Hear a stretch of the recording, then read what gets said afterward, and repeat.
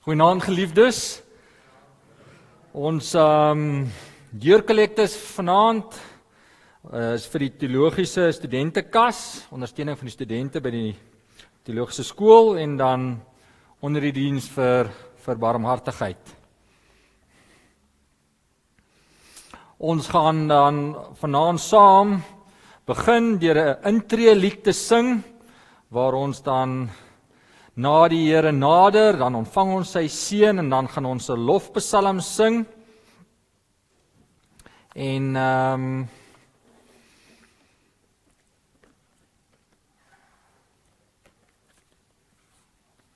verkeerde kant, hier is hy. So ons intrelied Psalm 43, ons lofpsalm uit Psalm 105 en daarna gaan ons saam bid.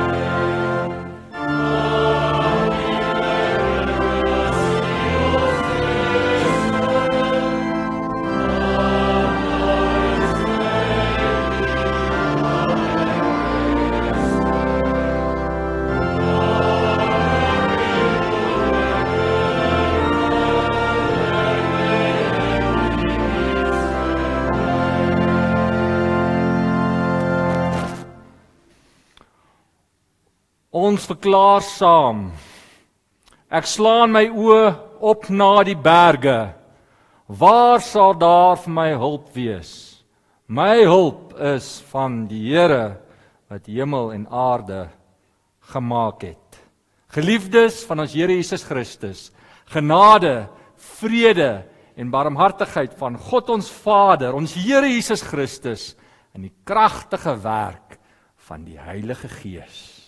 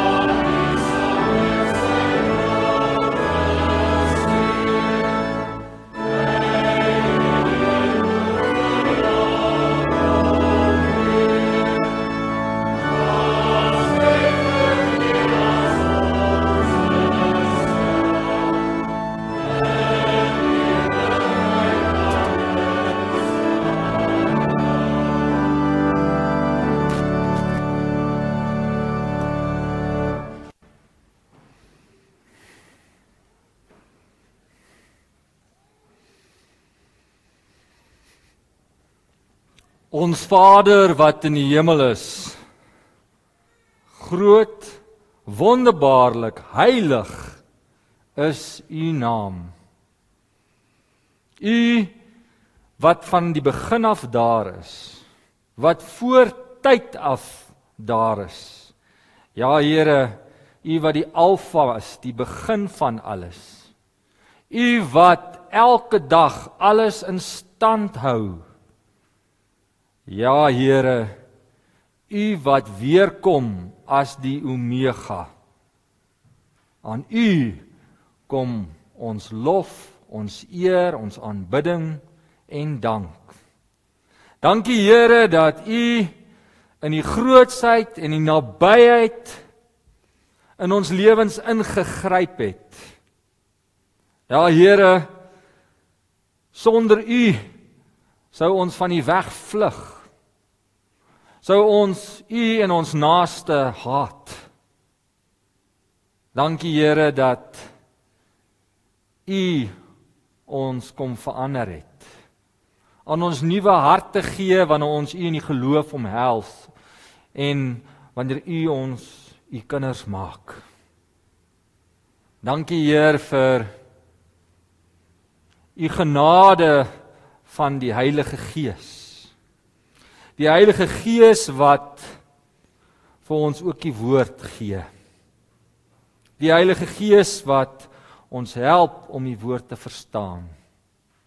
Daarom bid ons ook, Here, as ons nou u woord oopmaak, dat u ons harte sal verlig, ons verstand sal verlig.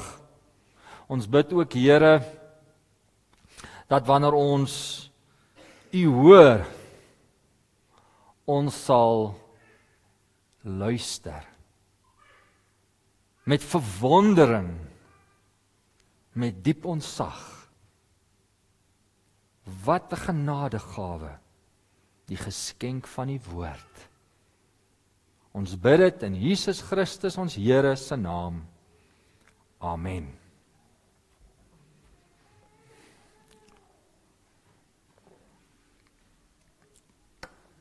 In hierdie reeks waarmee ons besig is, bou ons voort op Kolossense 1 vers 20, waar daar staan dat Jesus Christus gekom het om alles te versoen. En verlede week het ons stil gestaan by die verhouding tussen God en mens, die versoeningsverhouding tussen God en mens. Vandag wil ons vanuit daardie nuwe verhouding, die verhouding waar ons gesien het, nou is ek en jy seun en dogter, as ons in Christus hom in die geloof omhels het. Nou wil ons gaan kyk opnuut na die volgende gedagte, en dit is dat wie of wat is ons bron van kennis? Want die Here het ook gekom om ons terug te versoen na die waarheid. En daarom gaan ons lees vanaand uit Matteus hoofstuk 4. Matteus hoofstuk 4 vanaf vers 1 tot vers 9. En jy sal hoor dan ook, as ons dan dink aan ons belydenis, is hierdie sake waaroor dit vanaand gaan, veral dan wat ons in die NGB artikel 2 tot 7 bely oor die woord van God. Wonderlike waarhede soos dat die woord is die woord van God. Die woord is genoegsaam. Die woord het gesag bo alles. En vanaand wil ons dan by hierdie waarhede stil staan. Kom ons lees dan vanaf Matteus 4 vers 1. Toe is Jesus deur die Gees die woestyn ingelei om deur die duiwel versoek te word. 40 dae en 40 nagte het hy niks geëet nie, en naderhand het hy honger geword. Die versoeker het toe gekom en vir hom gesê: As u die seun van God is, sê hierdie klippe moet brood word. Maar hy antwoord: Daar staan geskrywe. Ons teksvers: 'n mens leef nie net van brood nie, maar van elke woord wat uit die mond van God kom. Mens leef nie net van brood nie, maar van elke woord wat uit die mond van God kom. Daarna neem die duiwel hom na die heilige stad toe en laat hom op die hoogste punt van die tempel staan en sê vir hom: As u die seun van God is, spring af. Daar staan mos geskrywe, hy sal sy engele oor jou opdrag gee en op hulle hande sal jy jou dra, sodat jy nie jou voet teen 'n klip sal stamp nie. Jesus sê vir hom, daar staan ook geskrywe, jy mag die Here jou God nie op die proef stel nie. Toe neem die duiwel hom na 'n baie hoë berg toe, wys hom al die koninkryke van die wêreld met hulle pragt en sê vir hom: Dit alles sal ek vir u gee as u neerval en my aanbid. Maar Jesus sê vir hom: Gaan weg, Satan, want daar staan geskrywe: Die Here jou God moet jy aanbid en hom alleen dien. Daarna het die duiwel hom met rus gelaat en daar het engele gekom en hom versorg.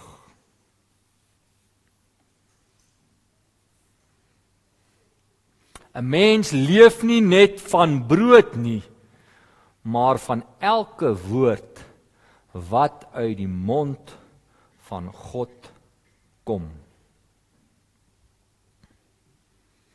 Verlede week het ons stilgestaan by ons verhouding tot God en God se verhouding tot ons. En ons het sy grootheid en sy wonderbaarlike mag gesien, ons het sy nabyheid gesien. En vanaand wil ons stil staan by die kommunikasie tussen ons en God. En as ons gaan kyk na die Bybel, dan teken die Bybel baie keer, veral in die Ou Testament, ons verhouding met God en God se verhouding met ons as 'n huwelik.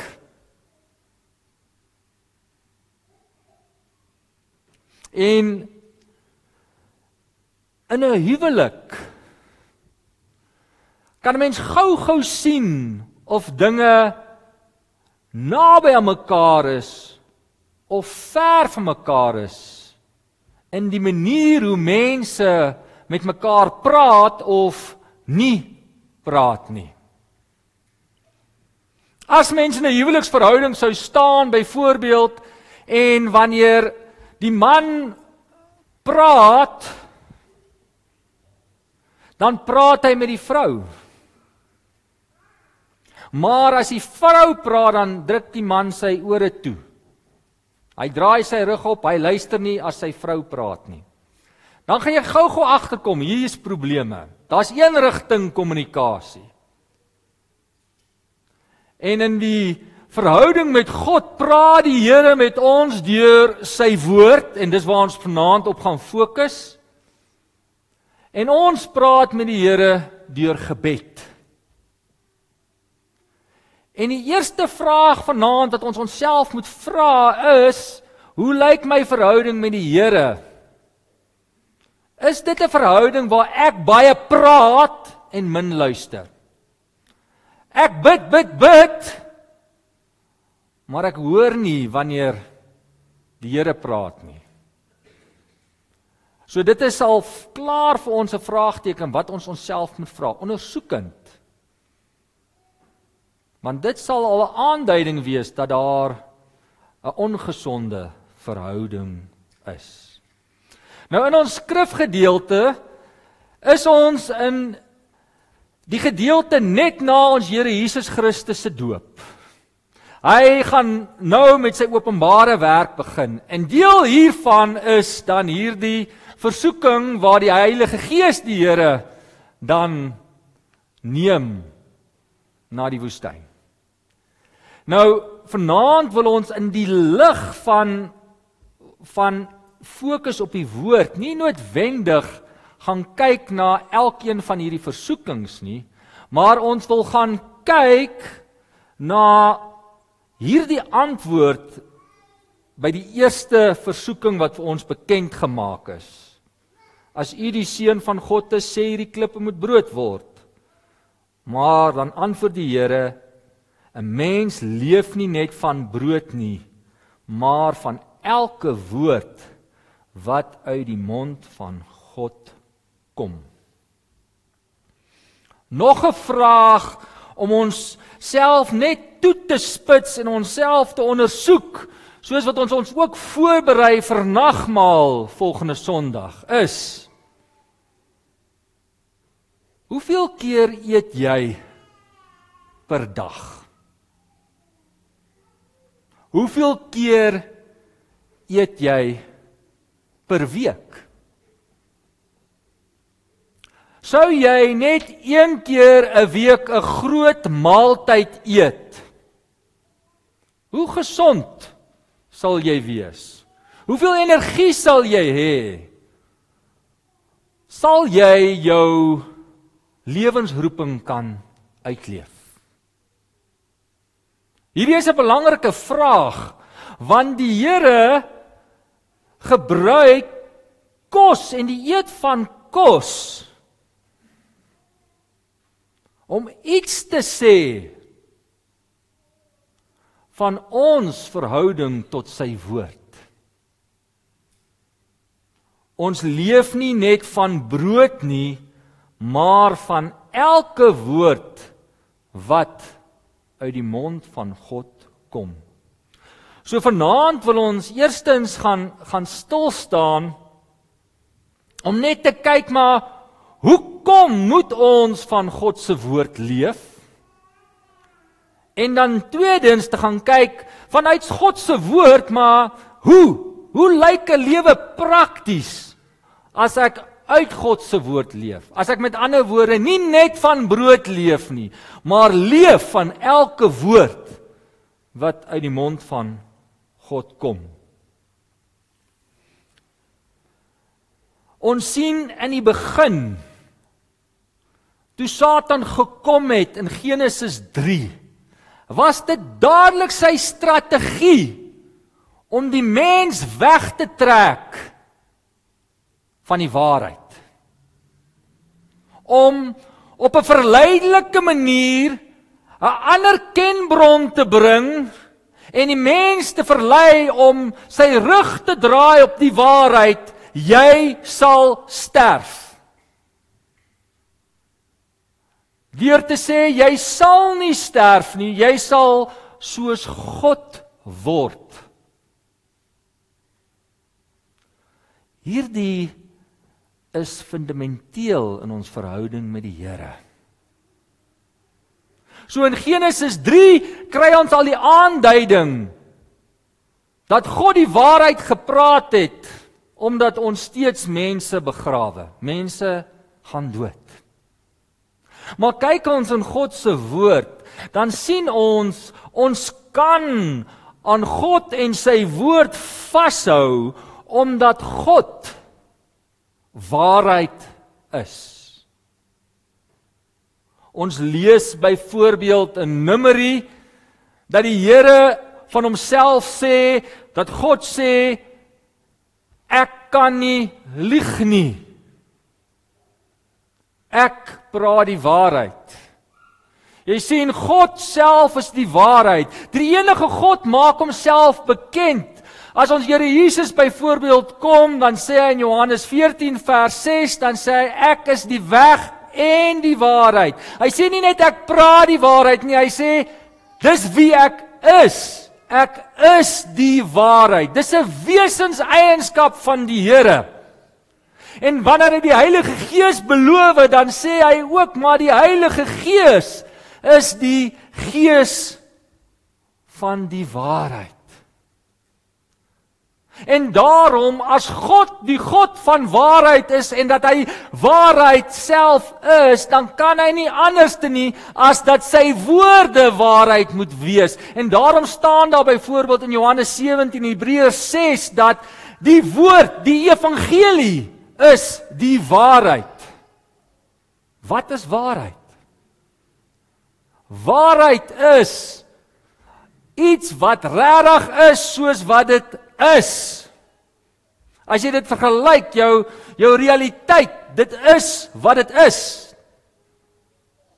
Daar is nie 'n alternatief nie. En God maak homself bekend dat hy en sy woord die waarheid is. En daarom sien ons ook in ons belydenis hoe die belydenis vashou aan kernskrifgedeeltes wat vir ons dit ook wys. Byvoorbeeld 2 Petrus hoofstuk 1 wat praat van dat die profete en die apostels is gedra deur die Heilige Gees om die woord van God vir ons op skrif te stel. Ons sien dat die Here in Hebreërs 1 sê, maar in die ou dae was die profete, maar nou praat hy deur sy seun. Ons sien dat hierdie woord wat die Here vir ons gee, is nie mense woorde soos wat baie geleerde teoloë vandag wil beweer nie. Mense woorde oor God. 'n Ou leuen, maar 'n baie gevaarlike leuen. Nee. Opgeskryf die woord van God. Nie die woorde van mense nie. Die woord van God wat die waarheid is. En dan, omdat dit die woord van God is, daarom kan ons ook bely, soos wat dit vir ons in die evangelie van Johannes beskryf is, dat wat in hierdie boek opgeskrywe is vir my genoegsaam om volkome saligheid te kry. Daar is nie ander alternatief nie, en dis ook die doel van hierdie boek. Om God aan ons bekend te maak en ons weg na saligheid, ons weg na 'n versoende verhouding, 'n verhouding waar God nie meer ons vyand is nie, maar ons hemelse Pa. Daar is nie 'n ander weg nie. En ons gaan ook in die toekoms daarby kyk, waar ons nou aan die ander kant gaan kyk, om te gaan kyk na ander maniere en ander kennisbronne. Maar vanaand wil ons veral vasbly hou aan hoekom moet ons die woorde van God leef? En die antwoord is duidelik. Want dis God se woord. En daarom het hierdie woord gesag bo enige ander kenbron. As enigiets anders, die Bybel sê selfs as 'n engel uit die hemel uitkom en vir jou iets verkondig, en dit is teenoorgestel van hierdie woord, moet dit nie vat nie. Hierdie is die gesagbron. Hierdie is die bron vir ons lewens. Maar nou is die vraag, as hierdie die bron is, en ons Here Jesus sê, ons moenie net van brood lewe nie, maar ons moet lewe van elke woord wat uit die mond van God kom. Hoe moet ons dit doen? Hoe kom ons op 'n punt, soos wat ons Here Jesus Christus ook vir ons hier leef, dat wanneer Satan kom met leuns, selfs leuns uit die woord uit, dat ek kan net sê, daar staan geskrywe, dat ek die onderskeidingsvermoë het. Dit begin by jou passie vir die Here.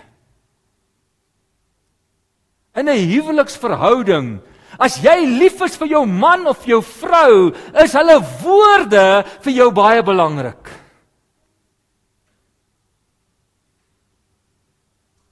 Dit begin by jou gesindheid teenoor die Here. As jy die Here bo alles lief het, as jy hom dien soos hier aan die einde, by die 3de versoeking die antwoord kom, maar dat ek net die Here lief het en net die Here dien en net op hom vertrou, dan wil ek by die voete van ons Jesus sit en nie besig wees om hom te bedien en te versorg nie. Maar ek wil by die voete van die Here sit wanneer hy praat. Dan word hy vir my 'n prioriteit. Dan wil ek hom hoor. So dit begin by 'n gesindheid. Want soos jy gehoor het uit hierdie skrifgedeelte, ken die duiwel ook die woord van God.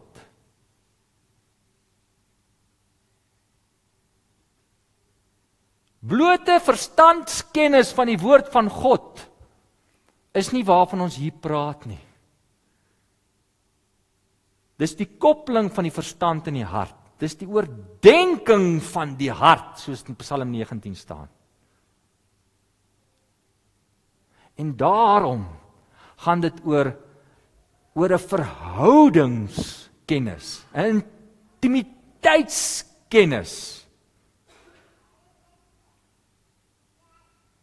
En as ons bly, die Bybel gebruik baie temas om die woord in die waarheid uit te lig, soos byvoorbeeld lig, maar vanaand praat ons oor die brood, en ons praat oor die woord as kos. Dan begin dit by 'n smagting. Hebreërs teken dit vir ons baie mooi, soos 'n pasgebore babatjie smag na die melk van sy mamma. So moet 'n kind van die Here smag na die woord van God. Ons kan eintlik net hier stop. Want hoe baie keer smag ons nie regtig na die woord van God nie. Ja, ek moet gou aan die begin of aan die einde van die aand gou Bybel lees, is die regte ding om te doen. Maar daai is 'n opdrag. En dit beteken, mens gesproke, wil ons nie smag nie. Die Here moet ons 'n opdrag gee. Hy moet vir ons sê, kom ek help jou. Jy moet smag soos 'n baba na die melk van sy mamma, moet jy smag na geestelike kos. En dis die woord van God. So, dit begin met die verhouding van die Here. Psalm 42, iets dieselfde. Hy sê, soos 'n wildsbok smag na die water in die woestyn, 'n wildsbok wat in die woestyn is, wat smag na water, so smag hy na die Here. Nou as jy so na die Here smag, as jy so 'n verhouding met die Here het, dan kom die smagting nou na die Here se woord. So dis die eerste punt. Dit begin om te kan leef, nie net van brood alleen nie, maar van elke woord van die Here, moet vanuit die liefde wat die Here vir jou het, en die liefde wat jy vir hom het, wat hy in jou wek, moet jy smag, soos 'n babatjie, smag na die woord van God. Dit gaan oor 'n gesindheid. In Job 23 vers 12, dit hang af nou van watter vertaling ou lees, want mense kan die konsonante by die Hebreëus net anders te maak, maar word daar geskryf dat Job het meer gesmag na die woord van die Here as sy daaglikse porsie kos.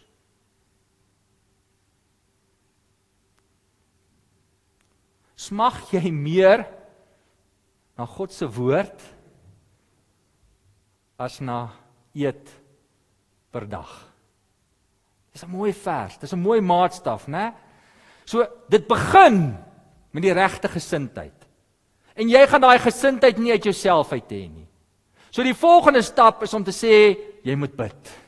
Jy moet bid van die Here dat hy vir jou deur sy Gees 'n passie gee vir sy woord, 'n passie vir hom. Dat hy deur sy Gees jou lei. So Dit is 'n biddende proses as ons na die woord toe gaan. Efesiërs 6 maak dit vir ons so duidelik. Efesiërs 6 waar ons sien van die wapenrusting van die mens, is daar 3 keer verwysings na die waarheid of die woord. En alles daar binne, die verskillende dinge, so sê maar die skild van geloof of die helm van verlossing. Dis als waarhede wat uit die woord uitkom. Maar dan aan die einde dan staan daar, doen dit alles biddend.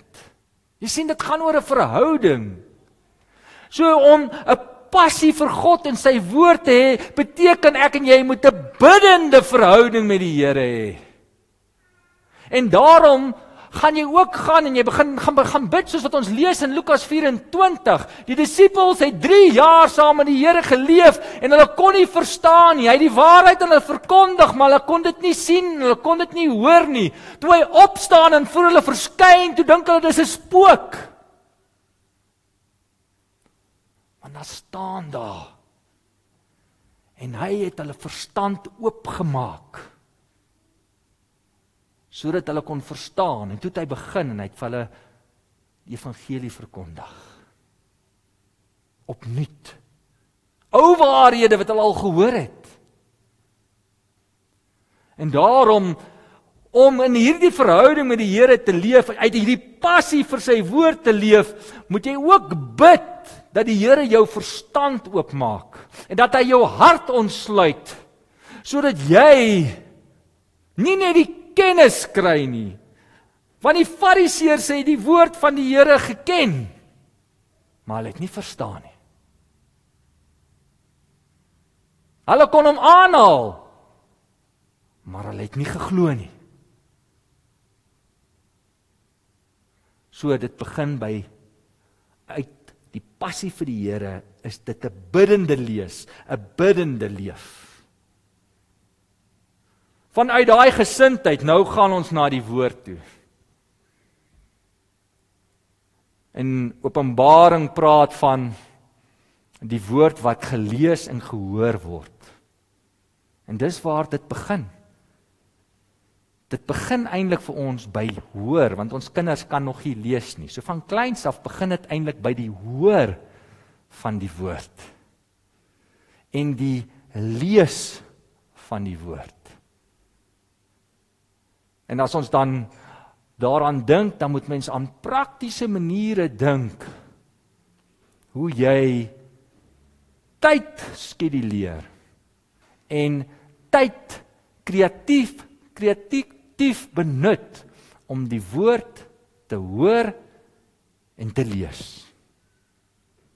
Dit kan wees deur 'n Bybelse leesprogram byvoorbeeld op jou foon, wat vir jou sê, as jy die Bybel wil deurlees in 'n jaar, hierdie hoofstukke vandag, volgende hoofstukke môre, dat jy 'n roetine kry.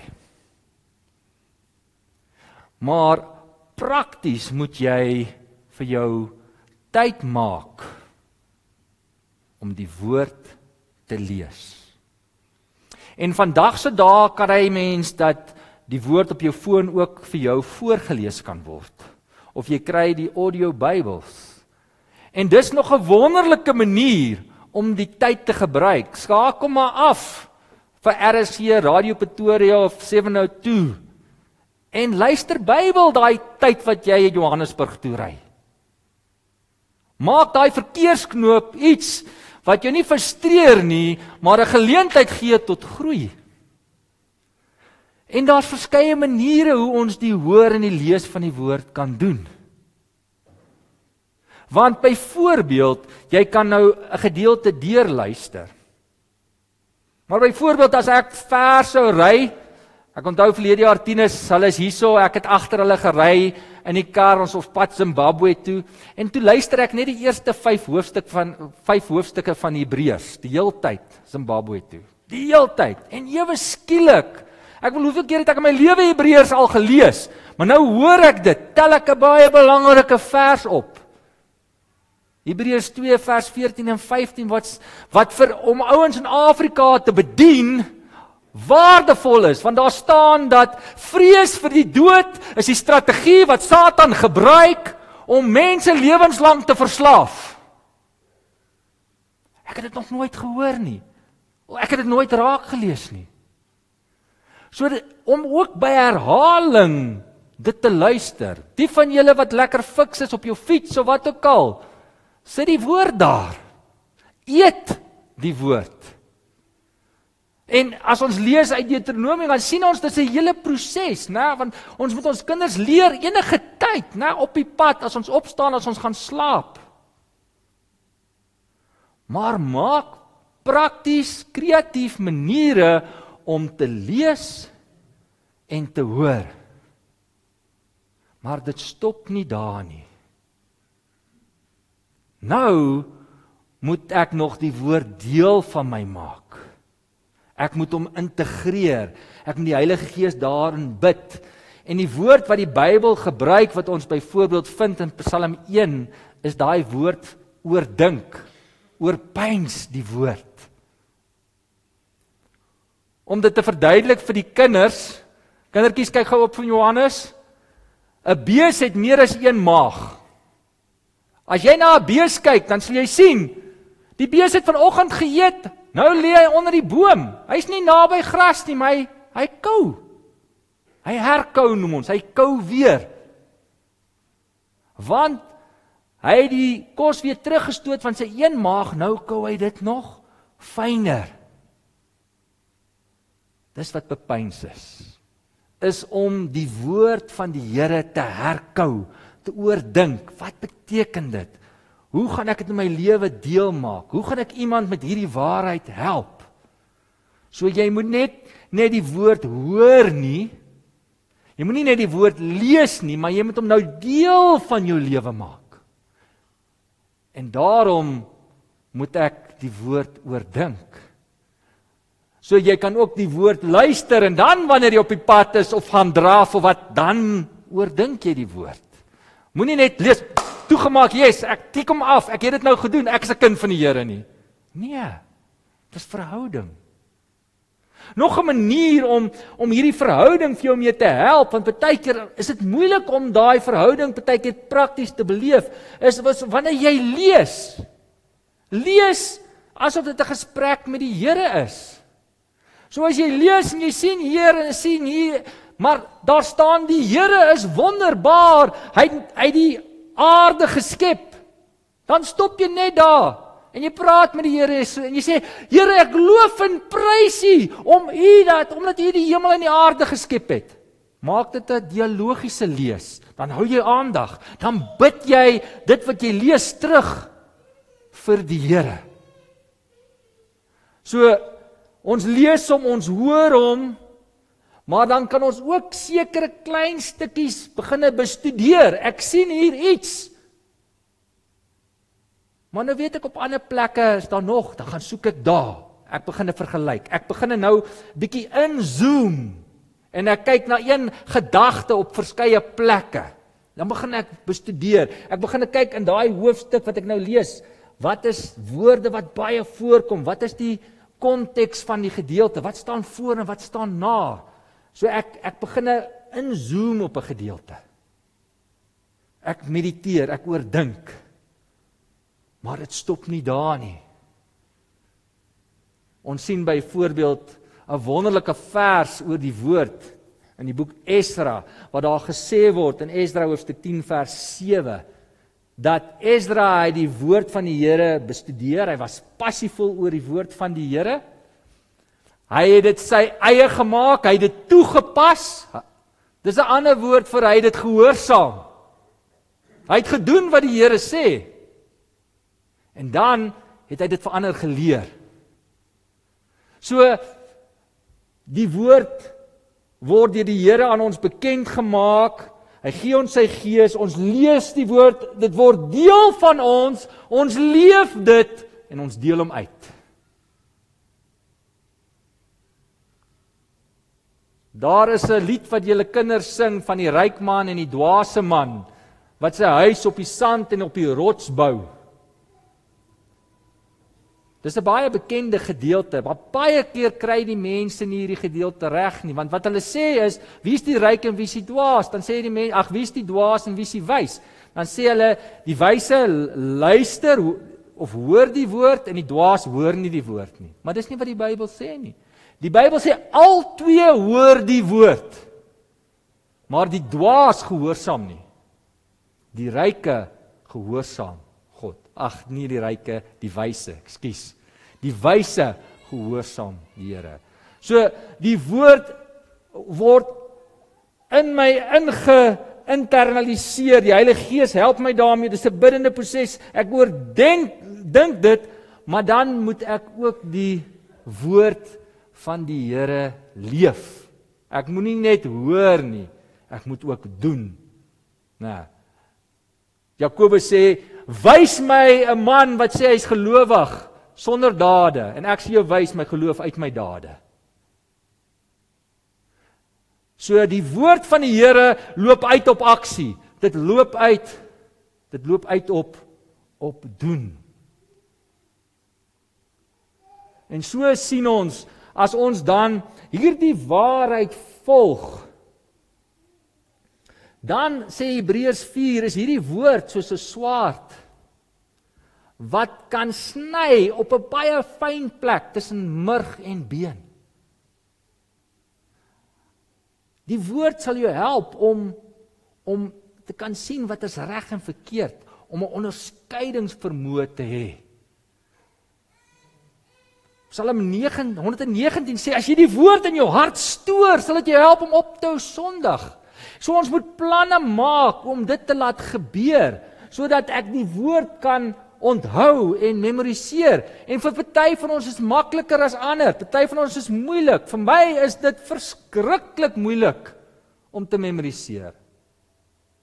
Gelukkig het ek 'n wonderlike vrou gekry, en sy dink alle kreatiewe planne om my kinders te leer om die woord te onthou. Nou begin ek dit ook onthou, want sy teken vir hulle prentjies, of sy maak liedjies en hulle sing dit.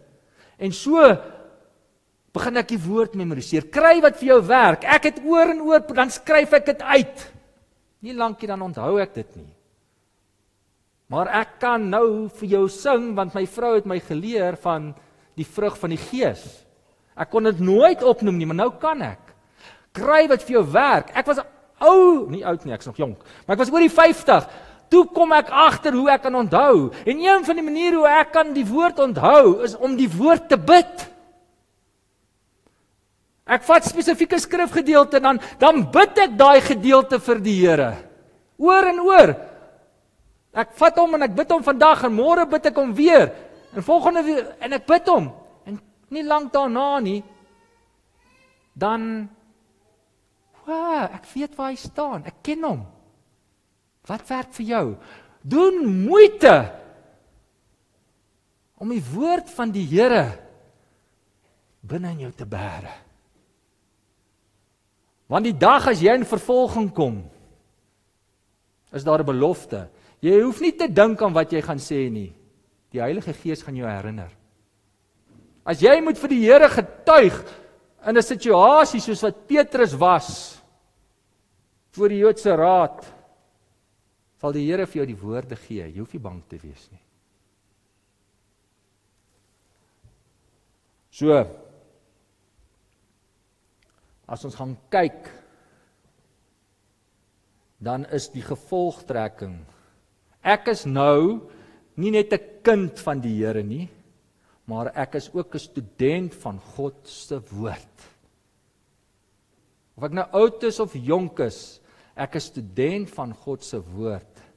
En daarom het ek 'n passie vir God en sy woord. Ek lees dit, ek hoor dit, ek memoriseer dit, ek vertrou dit, ek leef dit, ek gehoorsaam dit, en ek leer dit aan ander. Dit gebeur vanuit daai toewyding aan die Here. Dit wat die Here in jou wek wanneer jy wat 'n goddelose mens is sonder Jesus Christus se versoening. Jy wat niks kan doen om hom te dien nie. Jy wat nie eens jou tong kan beheer nie.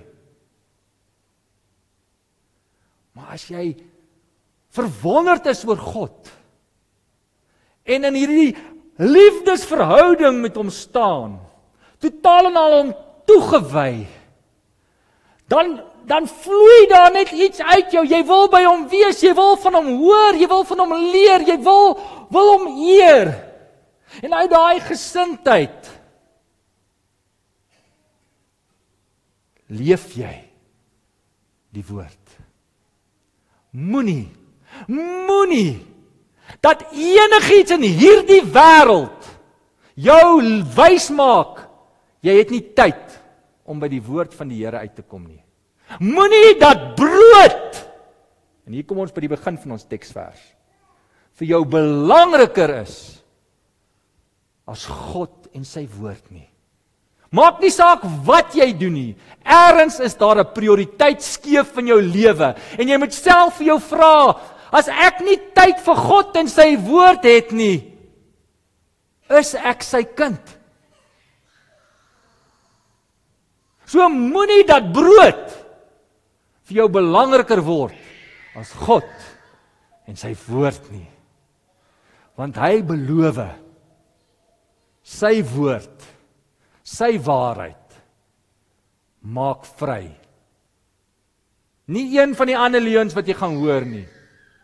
Dis net hy en sy woord wat vry maak. Amen.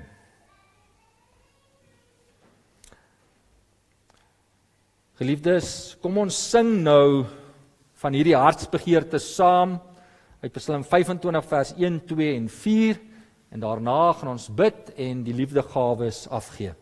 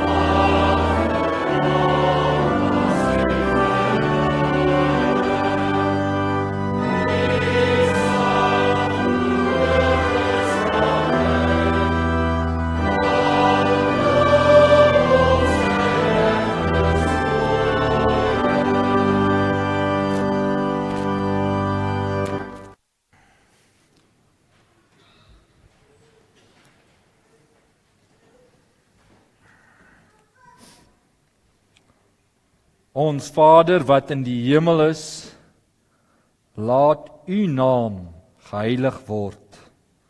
Laat u koninkryk kom. Laat u wil geskied, soos in die hemel, net so op die aarde. Here, Here, ons woorde is min as ons voor U staan. Ons woorde kan nie ophou as ons aan U dink nie. Ja, Here, ons het te min woorde om U te kan beskryf, om U te kan besing, om U te kan eer. En tog is daar soveel gedagtes, waarhede in die woord, wat ons kan uitjubel. Ons loof U, omdat U sê, U is waarheid, U is die weg, U is die lewe. Ons loof U, omdat U sê, daar is niks wat met U vergelyk kan word nie. Ons loof U vir die son wat skyn en die reën wat val. Ons loof U vir daai kinderstem wat ons pas gehoor het. Ons loof U vir tegnologie. Ja, Here, die wetenskap. So sal ons kan aanhou en aanhou en aanhou en nie opgepraat kan raak nie. Ja, Here, hoe wonderbaarlik, hoe gelooflik, dat U ons U sin gemaak het. Here, ons kom voor U en ons het vanaand opnuut gehoor dat U vir ons U woord gegee het, U waarheid. Dis ons gebed, nie net vir ons kerk nie, maar vir U kinders wêreldwyd, dat ons werklik ons belydenis van deur die woord alleen sal leef. Dat U woord en die waarheid nie net sal leef in 'n erediens nie, Here, maar in ons huise, as ons op pad is, as ons opstaan en as ons gaan slaap. Dat U woord se geklingel gaan weer klink soos blaaie geblaai word en ons as gesinne saam U woord lees. Ja, dat ons U in U woord hoër ag as vermaak en sport. Aktualiteitssake soos nuus. Ja, Here, dat U woord ons sal vrymaak en bemagtig en dat U woord sal ons indring en uit ons vloei, sodat ons soos 'n stad op 'n berg sal wees, wat die lig sal uitkaats en U verheerlik word. Ons bid vir 'n wêreld wat in duisternis is, wat U nie ken nie, Here. 'n Wêreld wat smag en soek na waarheid, wat die allerbelaglikste leuen sal navolg. Ja, Here, blind. Wees ons mensdom genadig, Here. En help ons om U waarheid en U liefde uit te leef. Here, ons bid spesifiek nog in hierdie week dat U vir ons broer Dominee Griffel van Wyk en sy gesin sal lei, waar hulle roepend, bidend met U worstel, of U hulle as 'n gesin roep om ook hier in die koninkryk te kom werk. Ons berei onsself voor ook hierdie week, Here. Ons ondersoek onsself. Wanneer ons eerskomende Sondag die voorreg het om die sigbare woord te beleef. Om te onthou as ons die woord eet, ons die woord breek, ons die brood eet en die brood breek en die brood sien en die wyn skink en die wyn drink en ruik. Ons sal herinner word aan U. En ons sal aangespoor word en versterk word. Die bevestiging van U waarheid in ons lewens net meer en meer. Ons bid, Here, ook vir waar daar huisbesoek gaan gebeur. Ons bid vir wysheid waar die diakens werk om ons een te maak, om ons eenheid te versterk. Dat niemand verlore sal gaan uit ons kring uit nie, en dat ons liefde vir mekaar sal weer klink, en dat dit mense sal aanlok, want dit weerkaats U liefde. Ons bid vir 'n land, Here, waar daar 'n kragkrisis is, waar soveel dienste uitmekaar uitspat. Ja, Here, 'n land waar leierskap daar is vir hulle self en nie vir die mense wat U gestuur het, hulle moet dien nie. Help ons in ons klein kring, Here, om die liefde wat U sê ons vir ons naaste moet hê, ook te hê vir die wat die naaste aan ons is. Ja, Here, ons kom by die huis en ons het 'n slegte dag gehad, ons is ongelukkig met ons baas en dan moet ons man of vrou of kinders ontgeld.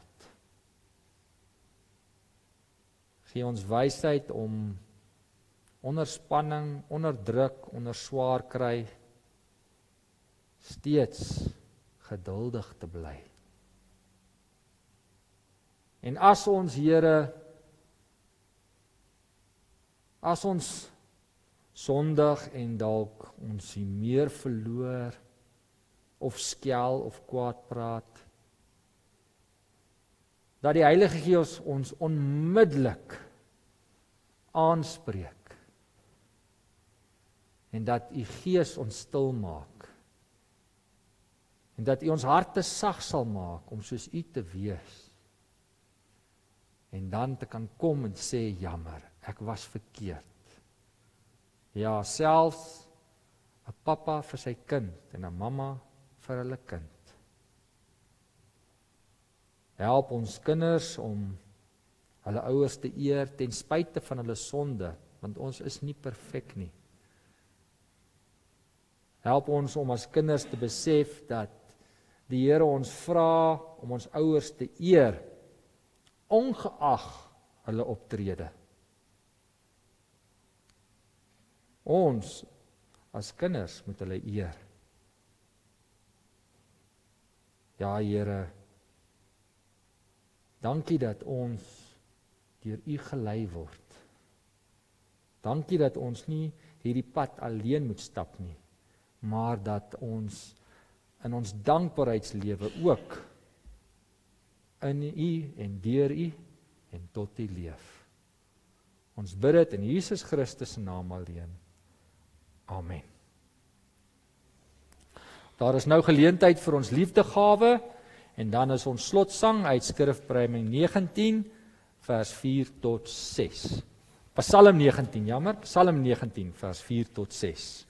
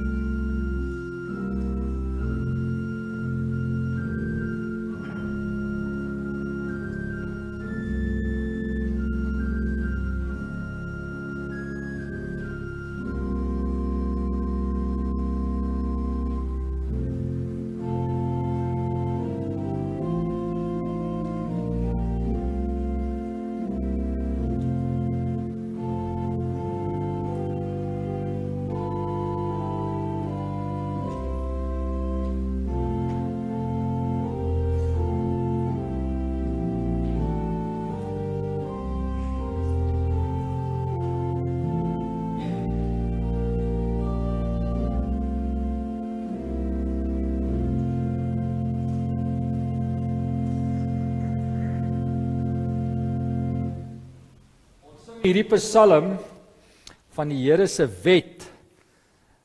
Maar as ons hier wet lees, kan ons dit ook wye verstaan ook woord van die Here.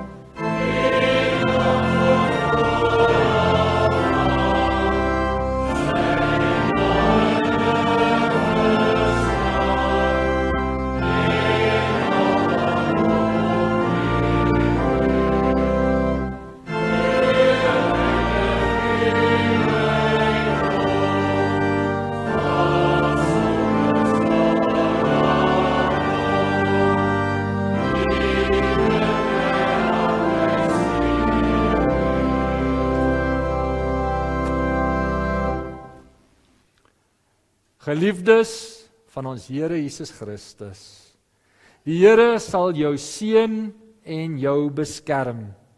Die Here sal tot jou redding verskyn en jou genadig wees. Die Here sal jou gebede verhoor en aan jou sy vrede gee.